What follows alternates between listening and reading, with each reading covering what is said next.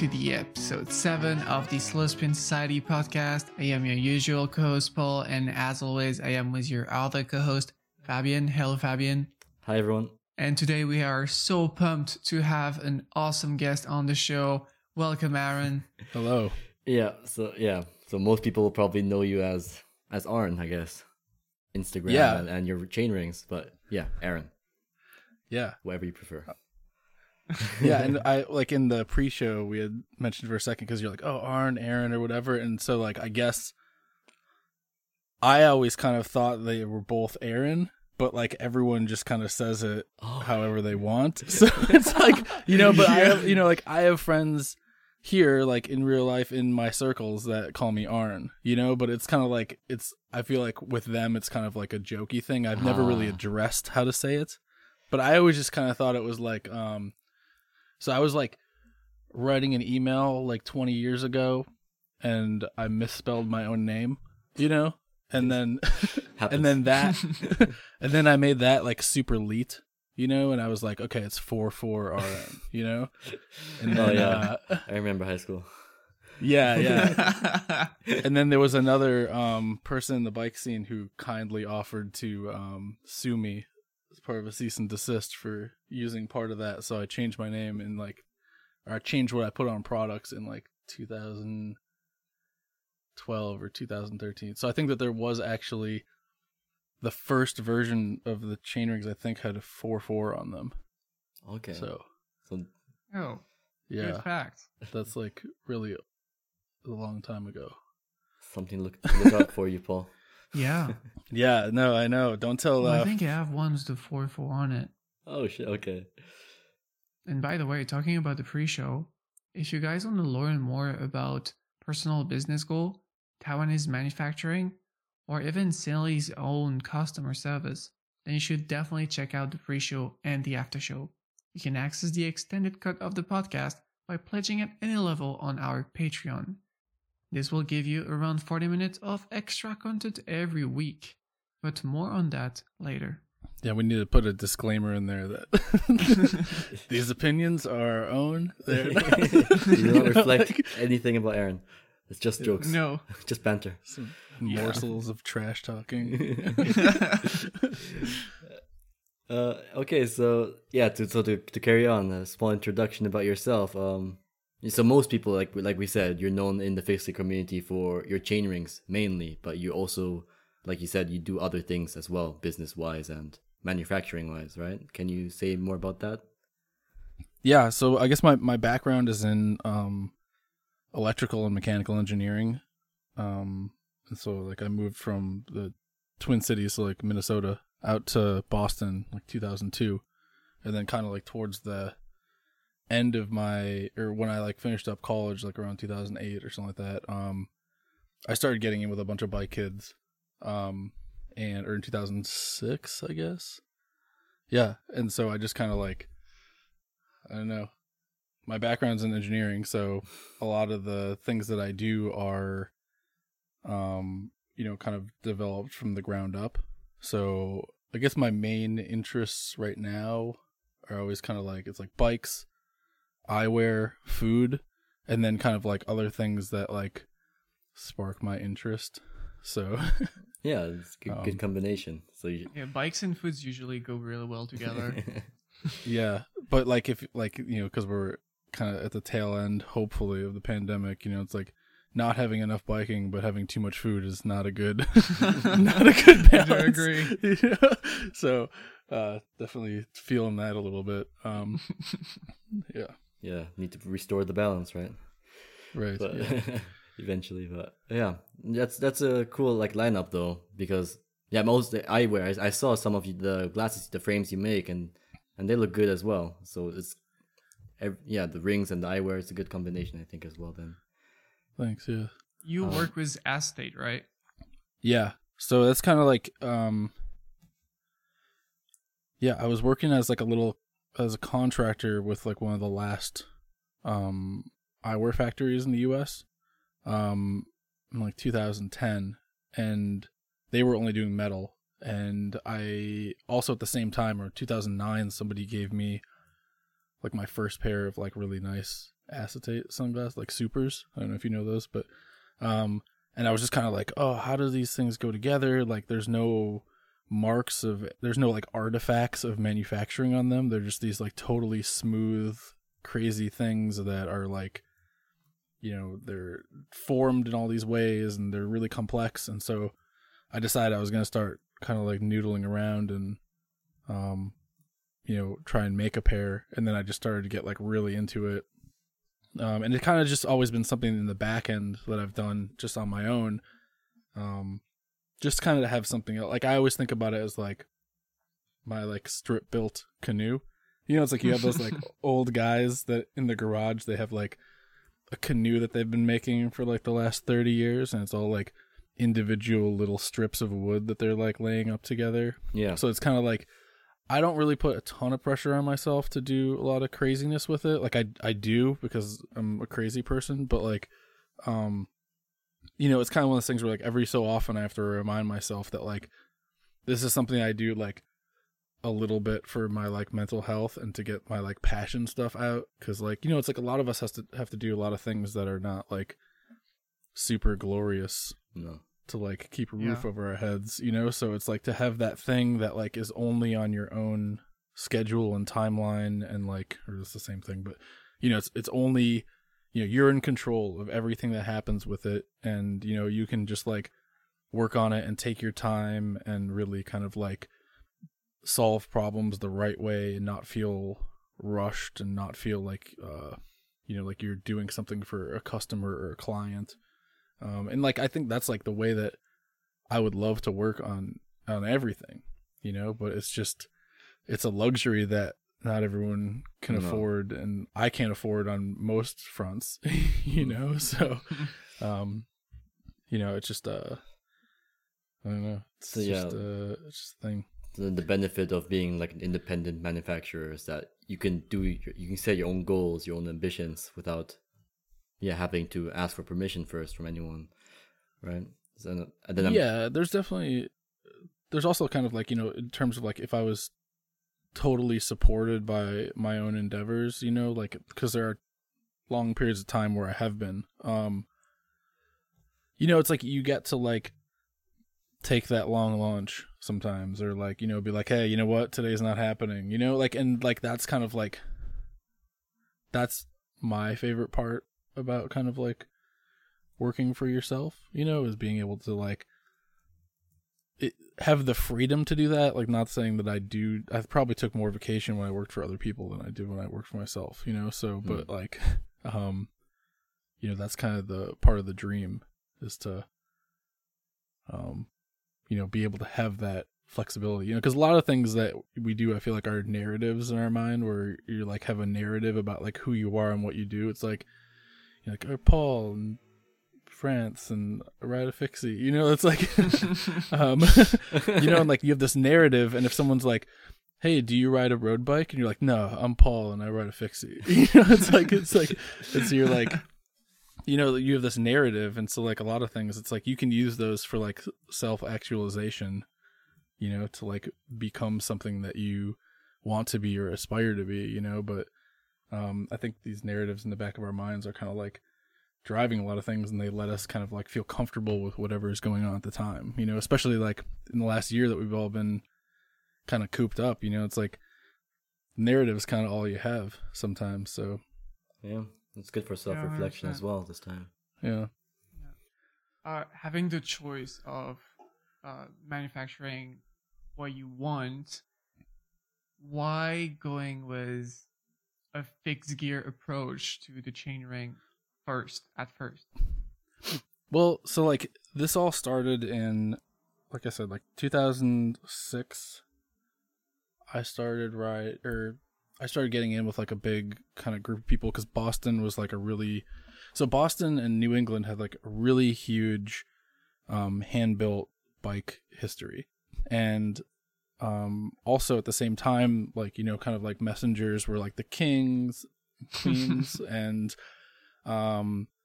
Boston had like a really big kind of messenger scene, and there were a lot of races going on, and there was like a really big cycling community, and, you know, it was just like it just like kind of felt a little bit different back then, but everyone was in on it, and there was a lot of, it was just like, it was the thing to do. It was like, oh, like all my friends were like frame builders or did something or other.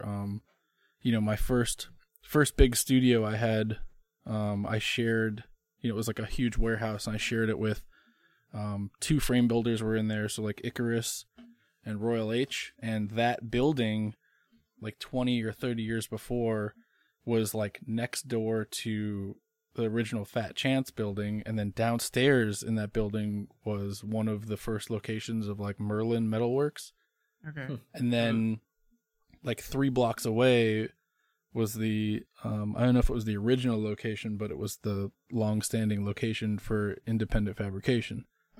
And then like, Ant is out here, and like it's like Geek House, it's just like everyone, like a lot of the people in that fixie scene. And it was like, it was definitely like, it has prevailed, but at that point, it's like you had companies like Iro that were, I think it was like a guy on Staten Island or something. And this guy, he must have been just printing money. It's like he was making these like really simple fixed gear bikes, and they were really high quality, or not really high quality, but they were like pretty good quality.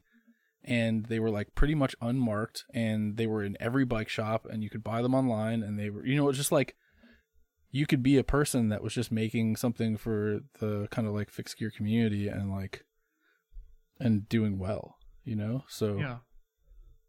And I think now it's kind of like evened out. It's like more distributed, like definitely like gravel bikes and mountain bikes and stuff are a little bit hotter. Track bikes are still, I'm very happy that they're still very popular. I'm a little surprised that like, it's like my, the number of, units that I produce each year has gone up, where I kind of thought that like, I don't make that many of the chain rings a year. So I thought that at a certain point, it would just kind of be like something that people stopped buying. So, and the other thing is like, I was never really able to scale them up because, I always had manufacturing issues. So like 2014, 15, 16 probably would have been like enormous years for me, except for like I just couldn't get my manufacturing sorted out. So there was really like, that's when I think like back to your kind of hype episode, I think that's when the hype kind of like started, because like really there were like very few of those chain rings out there, because like I just like couldn't produce them, and it wasn't something I was doing on purpose. Yeah, that was gonna be one of my questions, because like you of course know that your rings, they go fast, everyone wants one, and you only do, from my my experience, you only do 1 or 2 runs each year of a few hundred or 100 or whatever. And I was curious if that's like a mix of wanting to keep a sense of boutique exclusivity, or if it's because of your manufacturing capabilities and not wanting to scale up. But like you said, now it's because of like manufacturing as well, right? Like but originally it was, and now it's just kind of something where like I know that like I can do a run a year.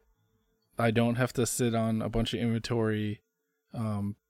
People are interested in them, and it's kind of like it's turned from an issue with manufacturing into kind of the business model.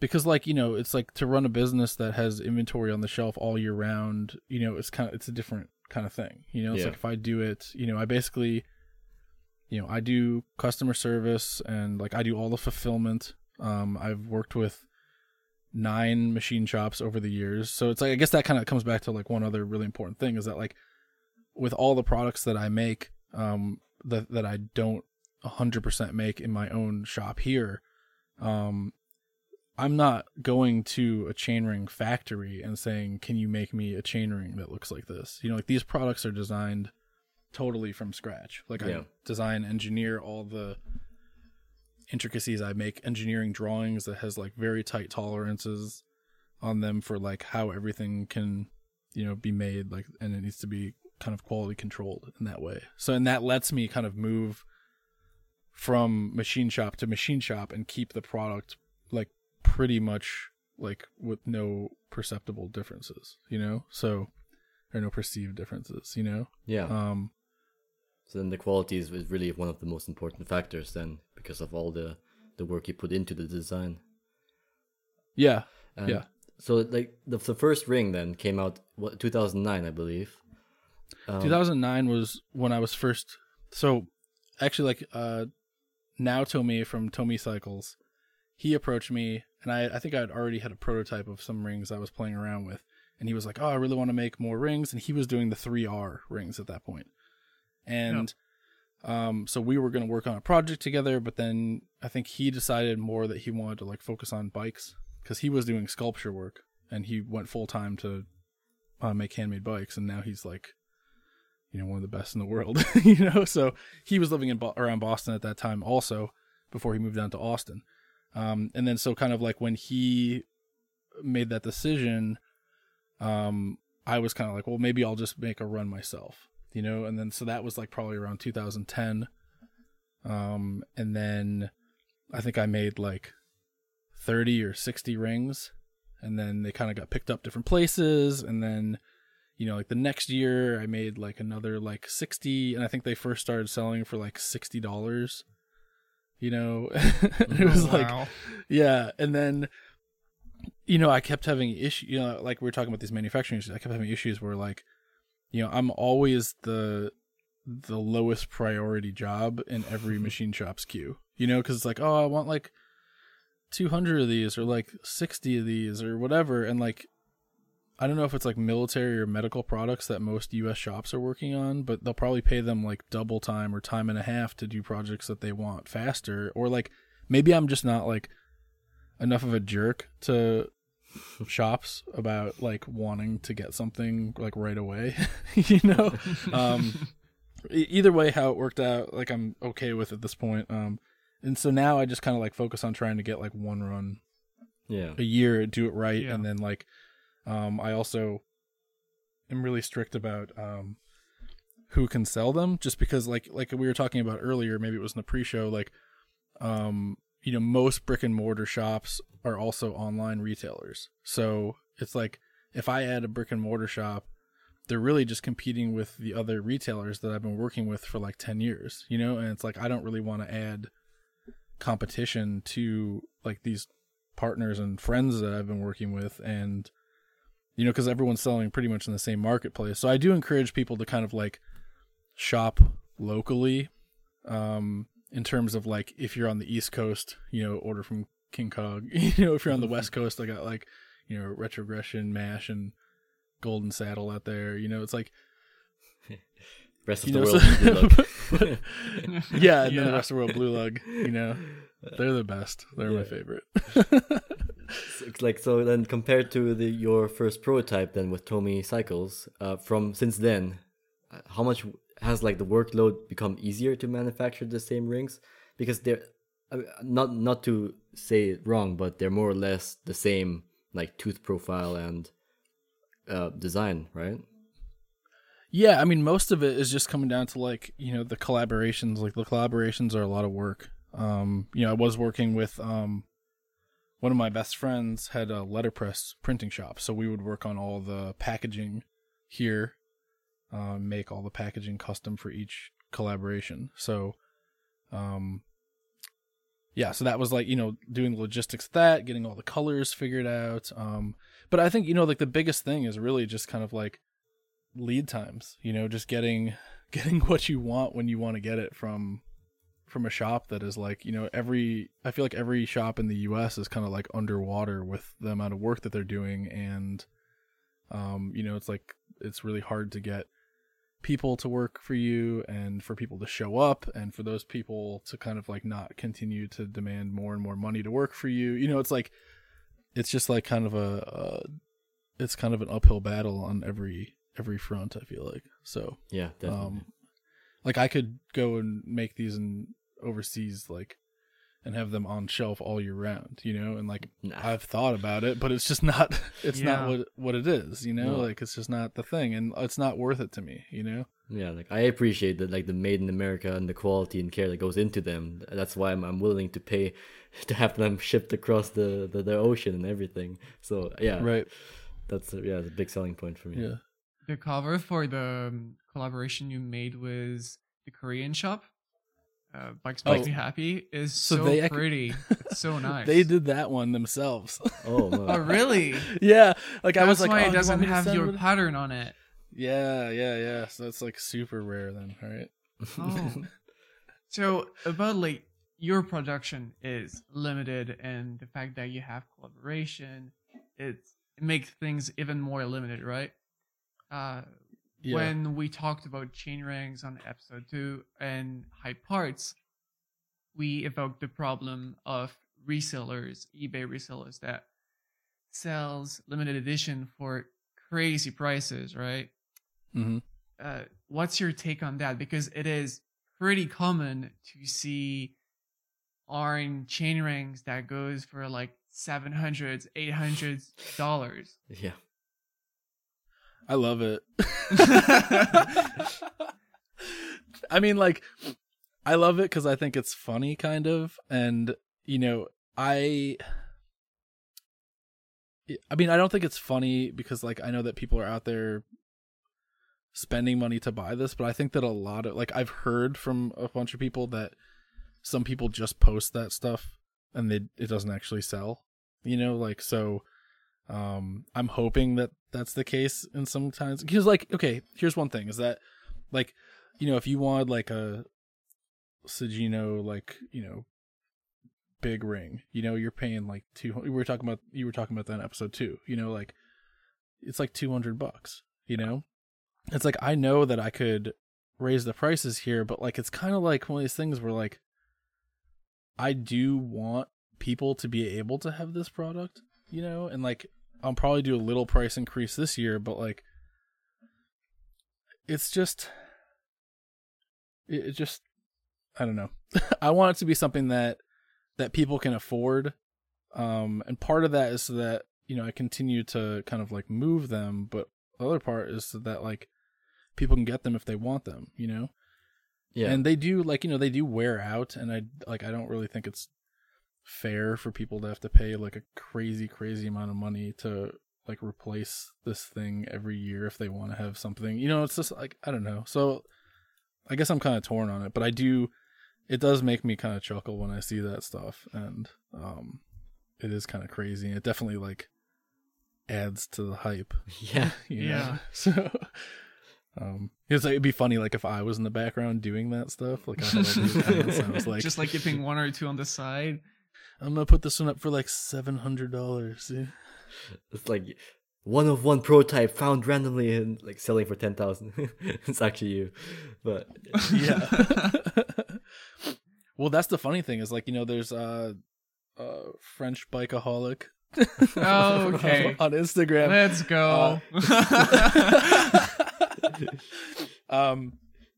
And you know, they have like probably everything I've ever made, and the funny thing about that is that like, so like at a certain point I stopped keeping inventory of, like, I stopped keeping my archive, you know, because I was like, okay, like, what is the value in keeping an archive? Like, you know, it's just like, let me just get these out there, or like someone, I would like keep one of everything, and then someone would be like, oh, I really need one of those, and I'd be like, oh, I have one, you know, like, and I would just like give Yeah. it to them or sell it to them or whatever, you know. And so like I stopped being really kind of hardcore about keeping the archive, and so like that person in France kind of has the archive at this point, which is like kind of Yeah. funny to me, because I was thinking about it, I was like, oh, if I ever wanted to like do like a show or something of them, I would have to like lease that collection from them or something, you know, like, I don't know, you know.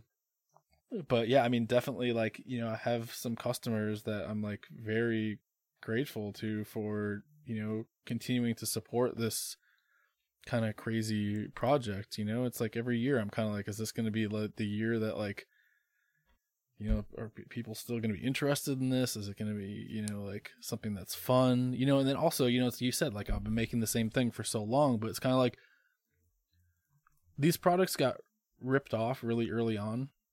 And the things that these companies ripped off, like, either overseas or in Europe, it wasn't the part that makes this a really good product, which was kind of funny to me. Because, like, the part that makes it a very well-performing product is all the stuff that you can't see. Yeah. It's the, like, thicknesses. It's the angles. It's, I have algorithms that generate all the tooth profiles, So it's like all the different size rings have the same, kind of spacing between the bushings, like everything, the way that the chain falls is the same. It's like there's just like a bunch of little stuff that went into it early on, and that's kind of like multiplies out through the different products over the years. So what I realized that the only thing that I can really protect is the like look of that like 3 pattern cutout. Yep. Like that kind of like 3 size rectangles cut. And so it just, kind of part of it is it like helped me define the brand language, like the design language of future products, which makes things a little bit easier because I know that like that's the thing that people can recognize, and that's what I do. So, it just like doesn't really like, I could do like a disc ring or like do a different cutout or something, but kind of it's like, but then someone would have to decide like, do they want the classic or something new? And it's like, I really can like own that cutout, and so I'll just I was just like, I'll just do that. Yeah. Like, so yeah. It's not like, it's definitely not, it's not laziness, and it's not kind of like because I don't think that I could change that. It's definitely a very intentional decision to stick with that pattern and that style, Yeah. Over the whole product category. Because I also have, I have track rings, which are definitely the most popular and have become even more popular, which is like I said, just crazy to me. And then I have, the 110 BCD, the 1X ones, which has like a really kind of interesting narrow wide technology in that too. And then I have the mountain ones, which are just kind of like something I do for fun at this point, because like I ride mostly mountain. So it's interesting. Yeah. So I'm old now, so it's like I don't really want to. Yeah. I don't want to be like on the streets. That's why the 43T chainring, right? Oh man, it's funny because like, okay, so I could watch, like if I went back through my sales data, I could definitely see that like maybe like 2013, 2014, I could have made a 70 tooth ring and it would have flown off the shelves. But it's like, I don't know if the customer base is getting older or if people are just kind of like becoming more realistic about what they want to ride. Like they're like, oh, maybe like I don't like riding like a 53 tooth ring, like up hills, Yeah. But like the 47 tooth ring has gone from being, it was the most popular, it was the original. And then like 49 was most popular, then 51 was very popular, and then now we're back to 47, and then 43 is like, it's not as popular as the 47, but it's like, I don't know, like nobody can crush a hill like Kyle Kelly though, because like I went out to visit him in LA and like a few years ago, and he was riding a track bike, and I had like a fully geared like 12-speed road bike, and he crushed me like up those LA hills like on a 47 tooth track ring. Like I was just dusted, but I don't think that most people probably like, they don't want to ride like a 53 tooth ring, across town, it's just like probably maybe it's too not. Big, No. But as we were saying it so many times on this show, 4917. The holy grail, the way to go. Yeah. Well, no, but I think even the 49, like, because that was like a big thing, the 49, 4917 or 4916 or whatever, 15, whatever people were crushing. And it was like, but definitely now it's back to 47. So yeah, I can feel that. Yeah. If we're keeping track of the trends, smaller is the trend. So, like, maybe with brakes, I don't know. What are you guys seeing? Yeah, with everything possible. It's yeah. Yeah, like, I think like the chainring is really at the center, and then people just build around that. Often, just everything works. Yeah, like I was like curious actually that on the topic of collaborations, since I'm guessing you approach the like King Cog and Retro that you want to collab with them, or do they approach you, or how? Well, I think the funny thing is, I think that it was kind of like an unspoken thing. Like I started doing the collaborations. I forget who was the first one. Roy. Was it Roy, the pink one? I could that was like the earliest I could find at least. But yeah, that was crazy. That was really early. No, that was like 2015. Yeah. Anyway, I don't remember who the first one was, but it was kind of one of these things where like I never really offered it to anyone, and then it just started happening. Where it was like, oh, hey, could we like do a couple of these? I think that people are really kind of like walk on eggshells with me a little bit because they don't know like what I'm willing to do, so it's like, but I just guess I like hadn't really thought about it that much. And then it was kind of like, I have like 5 retailers right now for the most part. I have like 4, I have 4 in the States, and then Blue Lug are like my main ones. And then I kind of like, I've had, Spellbound and Bike Makes Me Happy and Roy and like a couple little shops in like Manila and like little things like that, but it's like the little bit here, a little bit there. Every once in a while I'll get a retailer in Europe, but it's very rare. Yeah. So it's just kind of like over time it was just kind of like everyone was like, hey, so like for next year, do you think we could like do maybe a little something like this? And I'm like, yeah, totally. Yeah. I didn't think about it. Like, yeah, you like, and it's like, I don't know if like people were waiting for like an invitation or what, but it's like, I don't know. It was just interesting. So now like, I think all the shops that I work with have their own custom stuff coming out. So, which is fine. It's like, that's like, I would much rather support their businesses since they do that. Like I do mine all year round, but they have employees, they have overhead, they have all stuff. Like if it went to the point where I was doing all my business with wholesale through them, I would be fine with that. It's like I'm not trying to be super greedy with this or anything. It's like I have a bunch of other stuff going on. So, but I do definitely like really, really appreciate the people who come out for me and who order product whenever, it's like that's, it makes me feel really good because it's something that I know that I'm able to provide directly to people and that they enjoy.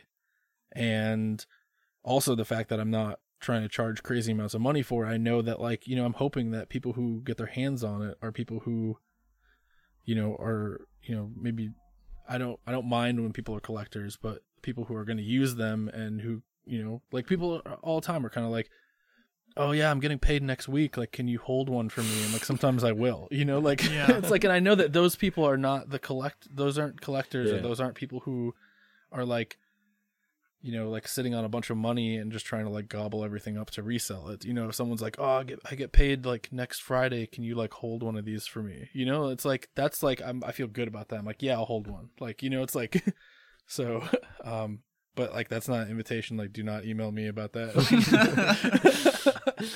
But what I'm saying though, it's like, there's a few different customers that I have and I appreciate all of them. But I like there to be a good balance between the different kinds of customers. Yeah, like keep it accessible to as many people as possible, right? Yeah, and I also try and sponsor and support as many people as I can. Definitely trying not to sponsor only white dudes. At this point, so which is tough in cycling also. So they're not tough, but it's the norm. Definitely. So, and it's like, I feel like it's also, sometimes it's just the loudest voices, so it's not like, oh, I'm going to go find the person with like the most followers, like I don't really reach out to people, but like I've started to be like, hey, if you ever want this, like I'm open to sending you whatever you want, so, cause I don't really do a lot of marketing. So that's kind of, my retailers and also people who I send product to are the only people that, that's all that I really would consider marketing, so. Yeah, I mean that's also a good approach. Then that there's a nice balance between like collectors and individual people, and then also like those that stand out that you consider like it's worth supporting them, right? Because yeah, like you said, the norm is really the white straight guy in cycling, and it's kind of a shame as well sometimes that other people are overshadowed. But Yeah, no, absolutely. That, and also, and like, not to take away from that, but also like youth cycling stuff, because like, like if you're like just starting and you're trying to do something competitive, like especially competitive track racing at a young age, like I feel like there's just like so few people who are actually riding on a track.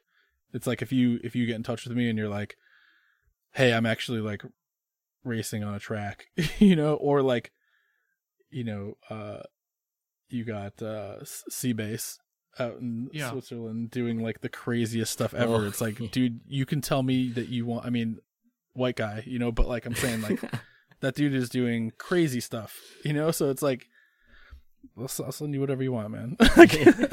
He's putting them to use, like really. I know, right? He's like, oh, what about I do the Tour de France, but fixed and breckless, and also blindfolded. Yeah. Let's do it. Yeah. But it's like, you make me feel bad, man. I'm my trainer at home. But yeah, like you said, it makes you feel good because I imagine, like you said, you put a lot of work into like the tooth profile and the algorithms and everything, so they do deserve to be ridden properly as well. But yeah, you can definitely ride them for a long time because, I mean, I got one not from the first batch, but pretty early on, and it's still riding really good. I don't know how many Ks I put on it. I just can't know, but it still runs smooth. And you know what? I don't need to change it. I end up getting one pretty much every batch because of limited or something that I could use. But yeah, I have one from the really beginning, my first one. It's still good. I'm probably never going to give up. Yeah. Is that a 6061 aluminum one? Like the older ones? Oh, that's crazy, yeah. I mean, like, part of the reason why I switched from 6061 to 7075 was just because, like, at the price that I was trying to go for, like, I really was just like, I need to make it out of a higher quality aluminum, like a better aluminum for this particular application. But like these, like, especially track rings are so overbuilt, they're designed for like a ton of load, so 6061 or 7075, like I wouldn't really expect you to see a difference, like, but in like when I was doing prototyping in the narrow wide stuff, it's a totally different deal. Like, you need to have the best quality material on narrow wide because like those tiny teeth are like taking a huge amount of load, and they, a softer material wears differently, different tempers, like all that stuff is like a huge thing to consider. Speaking of technology, like I do have some stuff that I'm trying to release this year that's totally new technology, and that's I have a new coating that I've developed that is like a hard coat that also is impregnated with Teflon, and so it's something that I'm trying to release. It's part of this like Pro series that'll be coming out in like June, I think. Mm-hmm. Okay. And that's like a kind of this different gray color. It'll have different packaging if I can get it together, but that's kind of like along the same lines. Like I'm always kind of trying to think of ways to like, it's literally like reinventing the wheel. It's like, do I want to make oval chain rings? It's like, I don't really, I think there's a lot of people out there who have built their business around like oval chain rings or making a chain ring for every kind of bike out there. There's like other US manufacturers that are doing like trying to be everything to everyone, and it's like I really don't want to try and be everything to everyone. That means holding a lot of inventory. It means like, kind of like having a lot more stuff to babysit, so yeah, I don't know. Yeah, that's how I feel. Like now with the new thing, the new Pro series, this is like a new experiment for you, I guess, right? Kind of. Yeah, and I can kind of afford to do that too, because like, like with the 4323 release, it's like that was something, that ring I originally made for myself on my like 30th birthday, because I was like, I'm an old man now, like, and so 7 years ago, you know, it's like I'm an old man now. I need, you know, like to take care of my knees, and it was kind of like a joke product, and that's where the original red, white, and blue camo came from, because I was like, I'm gonna make this like stupid looking ring, and it's gonna have this like totally overblown camo on it, and it's just gonna be like silly, because like a lot of stuff just starts as like a joke between you and your friend, you know. Since I was like, I'm gonna like make this ring, it's gonna say retire at 30 on it for my 30th birthday, and I'm just gonna like Sell it. sell it. And then like I was like a couple of years ago, I was like, I'm gonna re-release that thing, and it's like crazy popular now. Yeah. So It is. you know, but then it's like, okay, what do I do next? And I'm like, I don't know. Like, you know, I want to focus on something else for a minute. And like, you know, I've been thinking a lot about that, because I'm just like, you know, there's these companies like Paul and Phil and White, that are like really, really amazing U.S. manufacturers that do a little bit of everything, you know, and they do a really, really good job. And so I'm not really trying to like be them. I'm trying to like kind of like cut my own path. Like I don't want to like make brake levers. I don't really, you know, like there's a bunch of stuff I could do, like, you know, seat post collar, like things like that I've thought about, but it's kind of like just not me. So, you know, it's just, I've got something in the works for this year. It's pretty different. But I don't really know, you know, it's like, I don't know. Do I even consider myself like a bicycle parts company, or or what is it? You know, it seems like these are kind of like the passion projects of my design firm, you know, and things that I decide to produce, and I just like want to make what I want to make when I want to make it. So, and I also make things that I want to ride. So like I started, you know, first the track bikes, and I made track rings, and then like as I moved up to like a place in upstate New York, I had a lot more hills. I started riding a lot more road bikes, so I made the narrow wide 110 BCD rings, and then like, you know, as I started to get more into mountain biking, I made mountain bike rings. So really I'm just making what I want to ride, and then I'm hoping that people kind of get in on that, you know. So and I hope that gives it kind of like a level of kind of like clarity and intention, you know, where it's, I'm not trying to like, you know, we were talking in the pre-show about like hopping on trends, and, you know, like, are you hopping on a trend, or at a certain point, if you have hopped on a trend, you can also decide to just like fully own that thing. It doesn't have, you don't have to feel like a sellout, or that you bought into something like forever, you know. So, but I hope to avoid kind of like seeming like I'm hopping on things by keeping it as stuff that like I personally ride, you know, or I personally use, or I want. Yeah, so that keeps it kind of like within your own, like your own bubble then, kind of, as well then. It's yeah. Because ideally you're your own customer, you know? Yeah. And like that's how you understand your customer, is by being your customer, you know? So, and yeah, you've made quite like eclectic assortment of bike parts. I saw in history, in like a bike rack, seat post topper, and chain rings, and rack, yeah. So it's quite all over the place. And then, you know, like I have like some clients here and there, you know, like, or friends also, you know, like Jason from Affinity. So we did the carbon fiber tire levers, and that was like an insane project. So insane. Those are so nice. Well, it was like, you know, literally like, hey, I want to make these things. Like, will you design them? And also, by the way, I want to make them in my like, you know, 200 square foot warehouse in Brooklyn. And I have zero history of manufacturing anything or running a factory. And I'm just like, dude, this is craziness, you know, like, and I tried to talk him out of it for like probably a year, even though we had already designed a lot of stuff. I was like, I don't know, man, do you even want to do this? Like, do you want to make these? And he actually like, now he's got like 2 guys running 2 shifts or something. And, you know, they're just pumping him out in his little shop, and I'm like super proud of him, you know, because like it's like I want to poke holes in things, and I want to be like, oh, you're not gonna be able to do this, or like, have you ever run a factory before? You know, it's like kind of like maybe it's like you're a human like panic response to being like, oh, do you even want to do this? You know, like, do you even care? Like, you know, like I don't know. So yeah, are you sure? Let me talk you off this ledge. You know, like, don't make the mistakes I made, son. You know, or something. I don't know. So. Trust me, you don't want to do this. Yeah. But yeah, no, we designed like, like all of the way that the layups happened. I designed molds, I designed the parts. Like I went down to Brooklyn, I programmed all the CNC machines. Like it's like crazy. Like we developed like all the finishing processes. Like those parts are made like 100% in one little shop. It was crazy. Like I worked on the package. Like it's just, and it was cool because like that's the kind of stuff that I do. Like my glasses are like that, where it's like everything happens in my own little space. And like one thing about like all of my products is kind of like we were talking about before, like I don't go to like a chainring factory and I say, hey, I want this chainring with like this cutout on it. Like I don't go to a glasses factory and say, hey, I want this glasses with like in this look. It's like everything from scratch up is done, in-house. Yeah. And like when I bring on a new shop to do chain rings for me, like they look at these parts and they're like, oh man, this is going to be like really expensive because like it just looks like a crazy, crazy intricate part.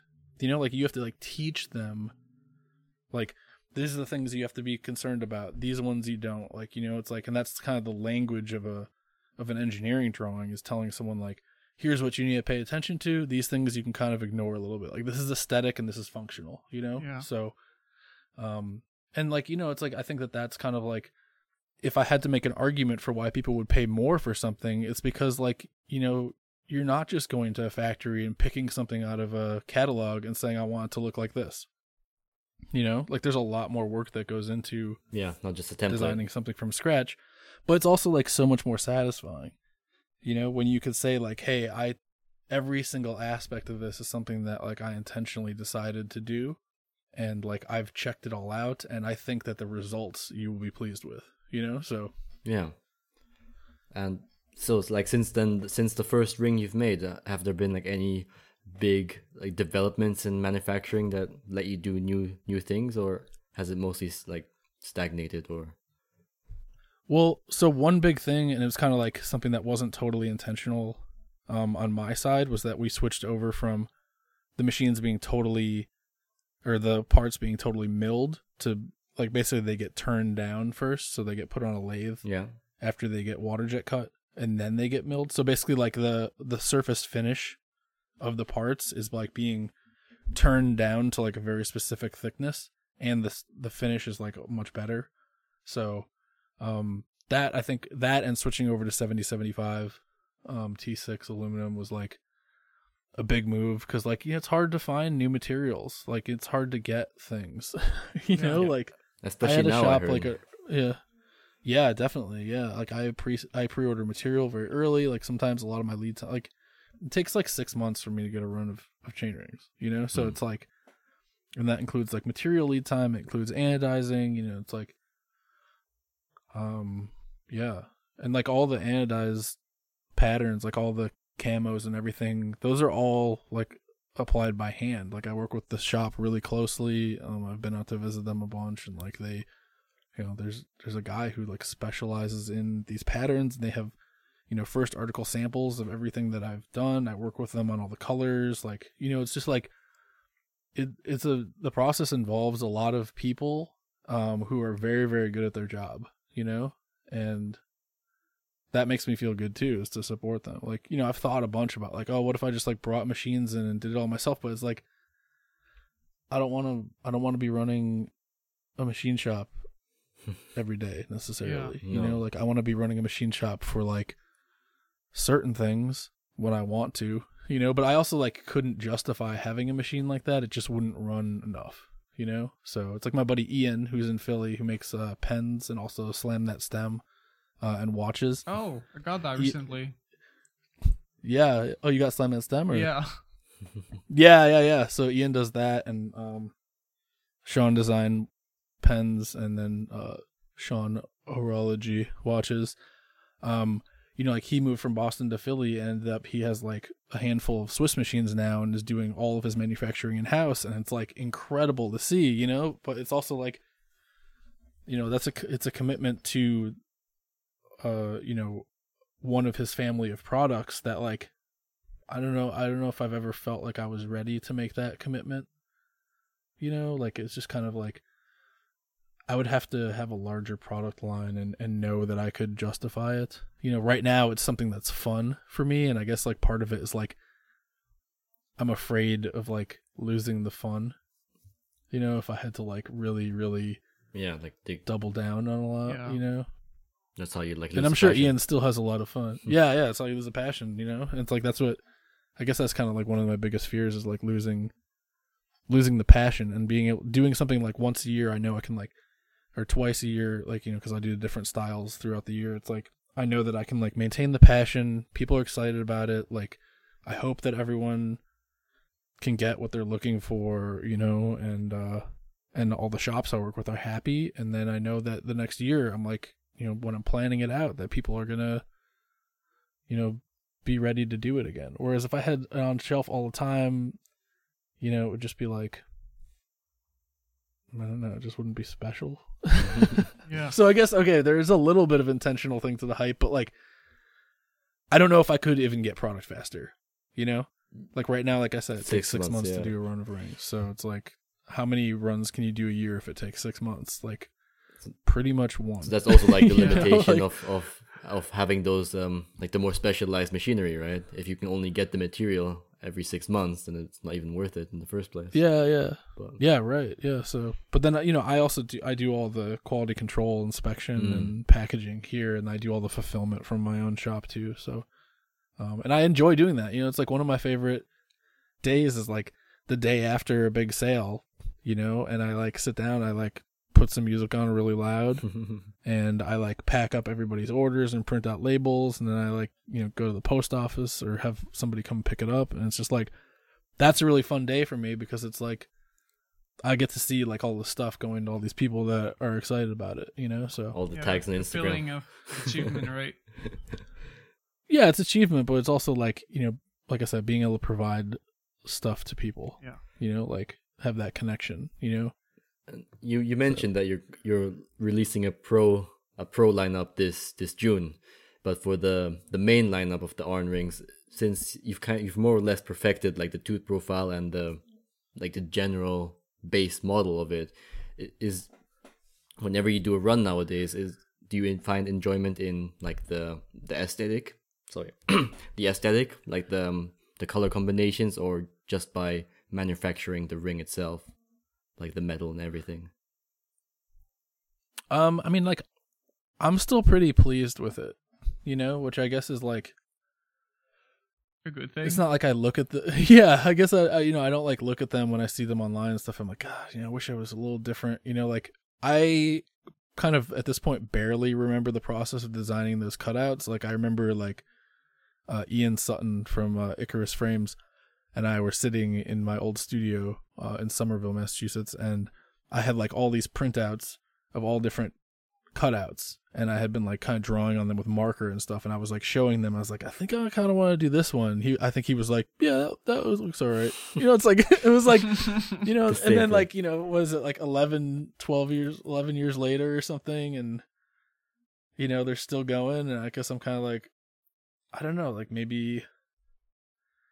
I don't know. Sometimes you're like, oh, maybe I have a good eye for this or something, you know. But like, it's not all the time. I don't feel like that, you know. But like, I like it. Like, it makes me feel good to design things. I like designing stuff, so I'd hope that I'm okay at it. So, And it's still definitely going strong, though. It's not stopping anytime soon, I feel. yeah. Well, with the pro thing, I'm hoping to have a couple little extra secret things going on with it. Little, Okay, we'll keep this on the bonus wraps. things. Yeah. Yeah. Well, I don't want to let it all out, you know? It's like I was saying, like, also we were talking in the pre-show for a second. It's like I kind of exist in this gray area where I'm like, not, you know, it's like not like Bicycling Magazine is knocking down my door trying to talk to me or anything. Like, I kind of like, I don't really have my real name out anywhere. Like, I don't feel like people really know who I am. Like, there's like, they understand that this product comes from somewhere and they kind of know a little bit about it, but like, I don't have like a huge following or anything, you know. It's just kind of like, I feel like people maybe don't make the connection between me or my business and those rings even necessarily. Yeah. You know, like it's just, and it's not something I've done intentionally, but like I just exist in this weird space that's kind of like part industry outsider, and so I feel like, maybe some industry kind of like there's a little bit of pushback against me, and then maybe some outsider industry there's a lot of support for me. Like, yeah. I don't know. And that's kind of like, I feel like that's kind of like my sweet spot for like anything that I work on, which is like, I kind of want to like, I hate the word disrupt, but I kind of want to do a little bit stuff that's like starting from zero and not necessarily like looking at other products to see why they did things and doing it from scratch, and then kind of seeing what ends up happening with it and kind of what the response is to it, and then that also like, being given certain limitations, like, oh, I don't have access to like a chainring factory. I don't have access to like all the vendors for all the different eyewear stuff and components that I would need access to. It puts you like these limitations basically like end up creating a product that's unique because the processes that are used to make them are custom to you, and like I think that I like products that are kind of process driven. So yeah. As a last question, because we already like flown out the timing, but it is totally okay. See, one run a year is the thing right now. What can we expect in the future from Arn Transmission? I feel like the chainring thing is still going so strong, and there's so much more possible available, right? But what can we expect? I mean, I guess without kind of letting the cat out of the bag too much, you can expect to see some kind of thing that's like a cross-discipline collaboration between many of my different interests happening through the cycling company, like, and the transmission company is definitely like, that's cycling specific, and I've done a lot of other products, but I feel like kind of this thing that I'm working on it's like a collaboration between like all of my different past and present businesses. So and like we've talked before, I don't really, unless somebody wanted to collaborate on something that was like a different kind of product, which I keep asking shops. I'm like, oh, like the shops I work with, I'm like, oh, do you ever like want this or want that? Like, because I don't want to just like make something and then like out of nowhere and have people be like, why do you make that? Like, so it'd be nice to like have the support of a shop on something if it was going to be like total outlier. But yeah, I don't really, I have an idea of how I'm going to diversify, and I'm hoping that people are into it. So yeah, definitely. a little bit of hint, but yeah, guess you'll have to find out later. If you listen to this podcast like in a year or two, well, you'll know. But yeah, I mean, if I can pull it off, it's like I'm pretty confident in myself when I like commit to something. But like with any of this stuff, like any of these huge projects, it's like, there's something could happen and it doesn't happen. Like a little change in the wind. Like, yeah. And all of a sudden the money doesn't exist, or like something goes sideways with a vendor, or with a design doesn't pan out, or I'm not happy with what's going on, and then it just goes back into the folder of things that were tabled. There's a lot of stuff in that folder, but yeah, I don't know. I have to keep it simple, Yeah, only time will tell then, I guess. Yeah. Yeah. Sorry we strayed so much. I feel like I was just kind of like rambling about things. No, it's completely fine. Well, I guess this is pretty much all we have time for today. Thank you so much, Aaron, for thank you for joining us today. Yeah, thanks for having me. This was fun. It's fun to talk about things, So everything we talked on the show can be found in the show notes on the Slow Spin Society website. Where can you find us? Well, you can find Aaron, of course, on his personal Instagram and your website, I guess. Yeah. You can email the show if you have any question at slowspinpodcast@gmail.com. I am on Instagram @_Paul_U. And you can find us also on the Discord server. The music for the show is Lovely Swindler by Maria, and the illustration is by @JulietJoe on Instagram. You can support the show by giving us a good review on the platform of your choice. It's really up to you, but the best way is really to just poke a friend in the arm and say, hey, do you know Arn Rings? Well, if you want to know more, you should probably listen to that podcast. If you want to have access to the extended cut of the podcast, you can visit our Patreon page at patreon.com/Slowspin Society podcast. And as I said before, pledging at any level will grant you access to the pre and after show, which is around 40 minute, probably more this week, of extra content per episode. And Sorry. No, it's fine. okay, so yeah, see you guys next week. Yeah, see you guys next week. Bye-bye.